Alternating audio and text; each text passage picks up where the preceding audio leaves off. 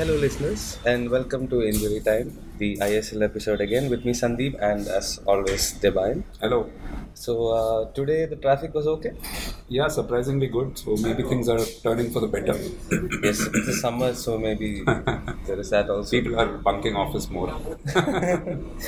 Yes, so let's getting into football. Yeah. As predicted, more or less, the top four teams, Bangalore FC, FC Goa, Mumbai, and Northeast have managed to qualify. The Yeah. semi-finals are on the 8th and 9th and 11th and 12th. Yeah. And it would seem it's 1 and 4 versus 2 and 3. So as it stands, I think Northeast will take on Bangalore FC, and Goa will face Mumbai. Yeah, I guess it was important not to have BFC and FC Goa play each other because they would probably start as the favorites whoever they face. And yeah, I mean, the four of the most consistent teams across the season. Some very nice visuals, especially of Northeast United celebrating their first ever entry into the playoffs. BFC doing it quite well in the end. I mean, ensuring that they'll finish top. And yeah, I mean, FC Goa have been good too, and hopefully they'll all bring their A game to the playoffs. Let's speak of Mr. Elko Shatori and what he's done with his people. Yeah. We saw videos of him celebrating. Yeah. Jamshedpur blowing it essentially. Yeah. So, what do you think is the significance of Northeast finally making it to the playoffs in a larger scheme of things? I think it's a great development because right from the start, apart from Kerala, if there's been one team which has had a strong, local connect, it has been Northeast United. And I mean, arguably, it's not that necessary in that sense for them because they've always had Shillong Lajong, they've had Aizawl in recent times, they've had Neroka in the I-League. But there was a space for a team which would, combine all the northeastern states, and something which I heard from a lot of, football insiders in India that it was very strange to have a team which was essentially operated out of Mumbai. Apparently, they used to sit in a coffee shop just like we do in Guwahati. Like they didn't even have a registered office. So maybe it's a step which will encourage them to get more of a proper local connect going, maybe have more Northeasterners in the management itself. And one good thing about that team is that it has always stuck by a lot of local players, local youngsters and everything. And this has been one season where a lot of those local players have risen and, shown. One name which comes to mind is Redeem Elang has had a very good season. So players like that, I mean, when they keep performing consistently, that will only help boost football in the Northeast, no matter what the team does eventually. So, Elko Shatori was very expressive. Well, of course, he is. Raghu called him the Jurgen Klopp of India for his touchline antics and whatnot. But he was often talking about how they don't have the players, they don't have a big squad. Yeah. For him to, first of all, for him to get them to where they are, it's a great achievement, and historically also. Secondly, why is it that they don't have enough? I mean, the money is more or less equal for the clubs, right? Except for a couple of foreigners that you can sign next time.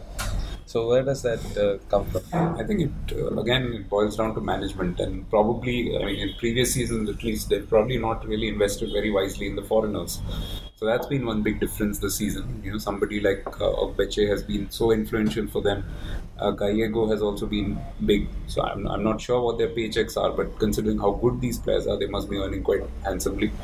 Maybe that kind of dents into that. But I believe that they've always been one of the lowest operating budgets among the ISL clubs. So in that sense, it's not surprising that they've always been a little short in terms of their squad strength. And what you get with a lot of these Northeast players is that there's a lot of relative inexperience compared to some of the other regions. So it's been good that a lot of young players have come through the ranks.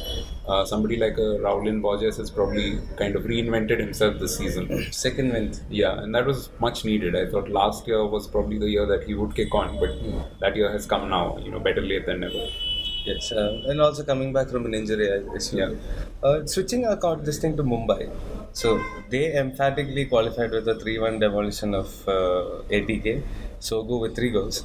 So is there any way to stop Sogu from scoring other than when he runs offside by himself?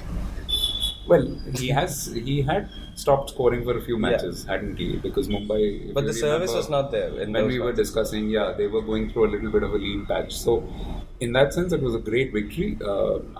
As you would recall, I expected ATK to really fight, and to be fair, they did. They just weren't good enough on the night. But yeah, Sogu has that thing about him. He is, surprisingly fast for a guy of his size. and that's why he's quite different to difficult to deal with, and that will make him one player to watch out for in the playoffs, who could be a spoiler for some of the bigger teams, whether they go on to play Goa or Bengaluru.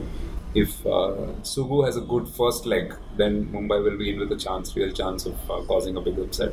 Yes, now you touched on Sugu, spoke about Agbeche before. This is something, well, I suppose most people would have looked into. Let's look at the 4 teams that have qualified. Yeah. Goa has scored 35 goals in total. Koro has 14. Edu Bedia came second with 7 goals. That's 60% of all goals. Yeah.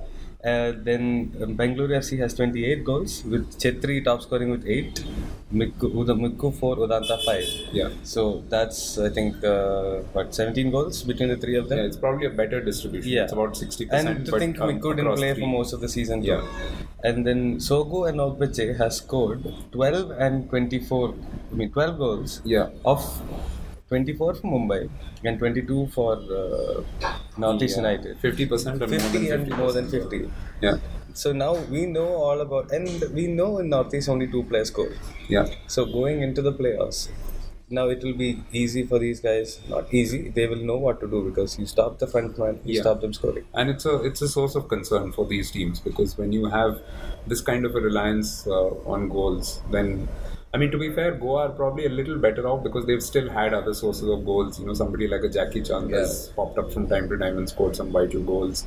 They know that they're also pretty decent of set pieces. We've probably not seen the best of them, but and I mean, just the way that Koro goes about his business, that he'll get a goal somewhere in the playoffs. So Goa and BFC probably, I mean, besides the fact that they are the favourites in the playoffs, this is another reason that they have had multiple sources of goals and they've been free scoring. So that they will get goals at some stage or the other. Can't see them going 180 minutes without scoring a single goal. Yeah, absolutely, because that's part of their game also, I assume. So BFC played Goa in what is largely an academic match. And I think you went for it, so yeah, I was. Tell me about how it went.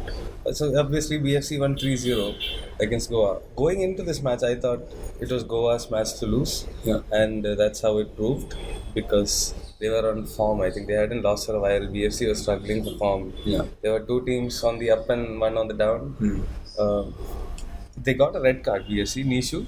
And this is, I don't say this very often, but that referee should not be refereeing any matches.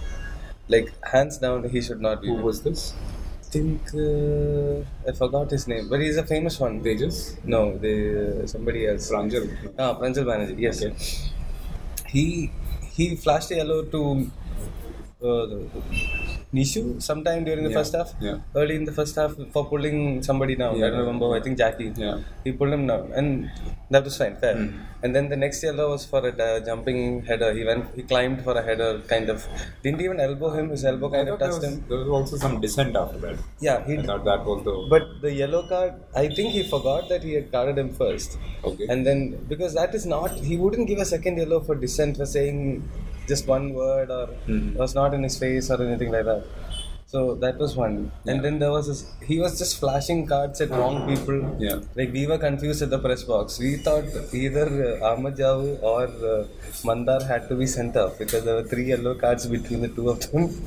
But apparently one went to Pina, and they were all, it was just a mess in the press box. Yes, And I called the office and said, I am not mentioning anything because I do not know what happened.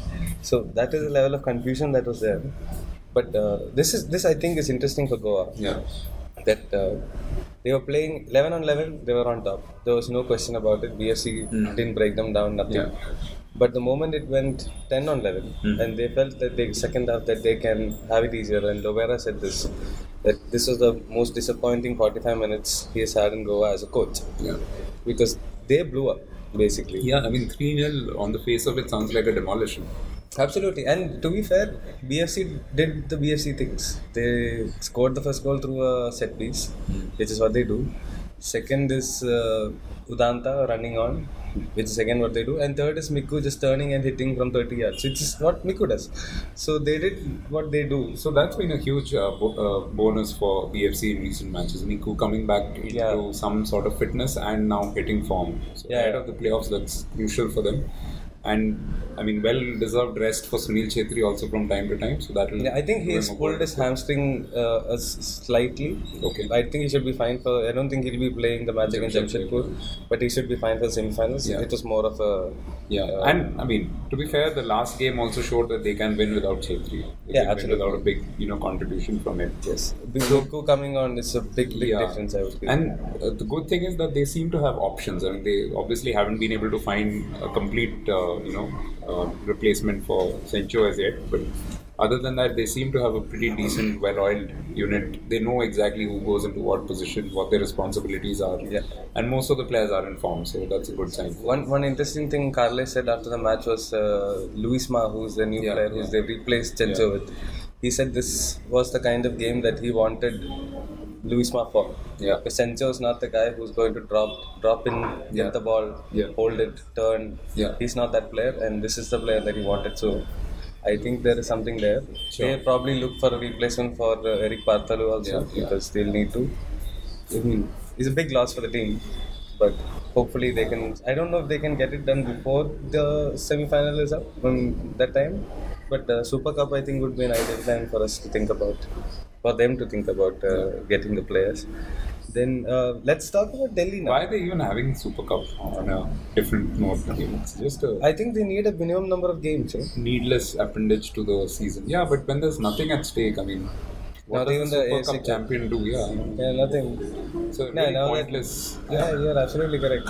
I mean, I thought it was kind of last year because at least they had the AFC Cup spot for the winner, something like that was going on. They didn't. No, that's what I mean. Until and unless there's something to play for, like why even extend the season into end of March, early April, that too in the heat of Bhubaneswar? I think it's just bonkers. I mean, yes, there aren't enough games thanks to the ISL, but that's only because of your own planning. So to make up for that, just to make them play in the heat and risk picking up more injuries and everything, I think it's quite unfair on all the clubs, to be honest.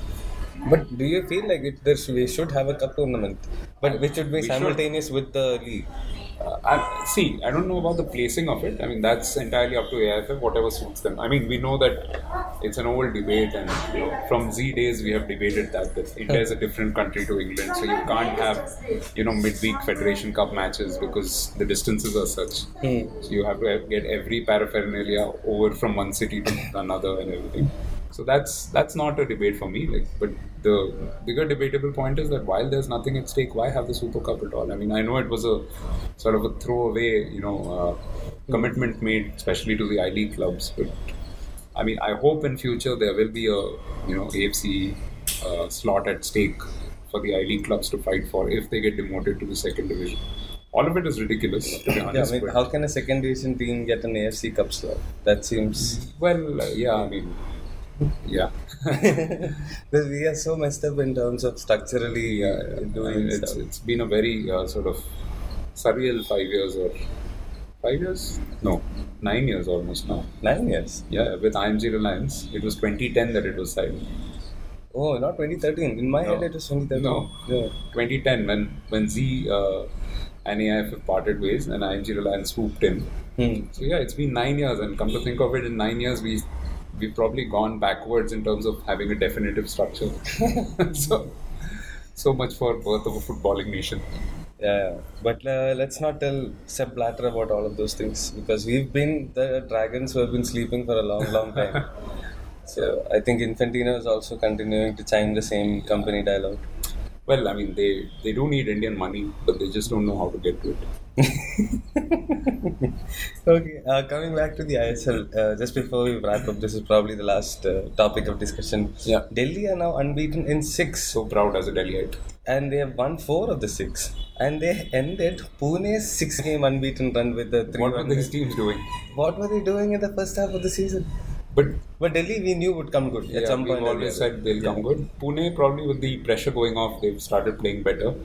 And was this the game where Marcelinho got a red card? Yeah, I think so, yeah. What a joker.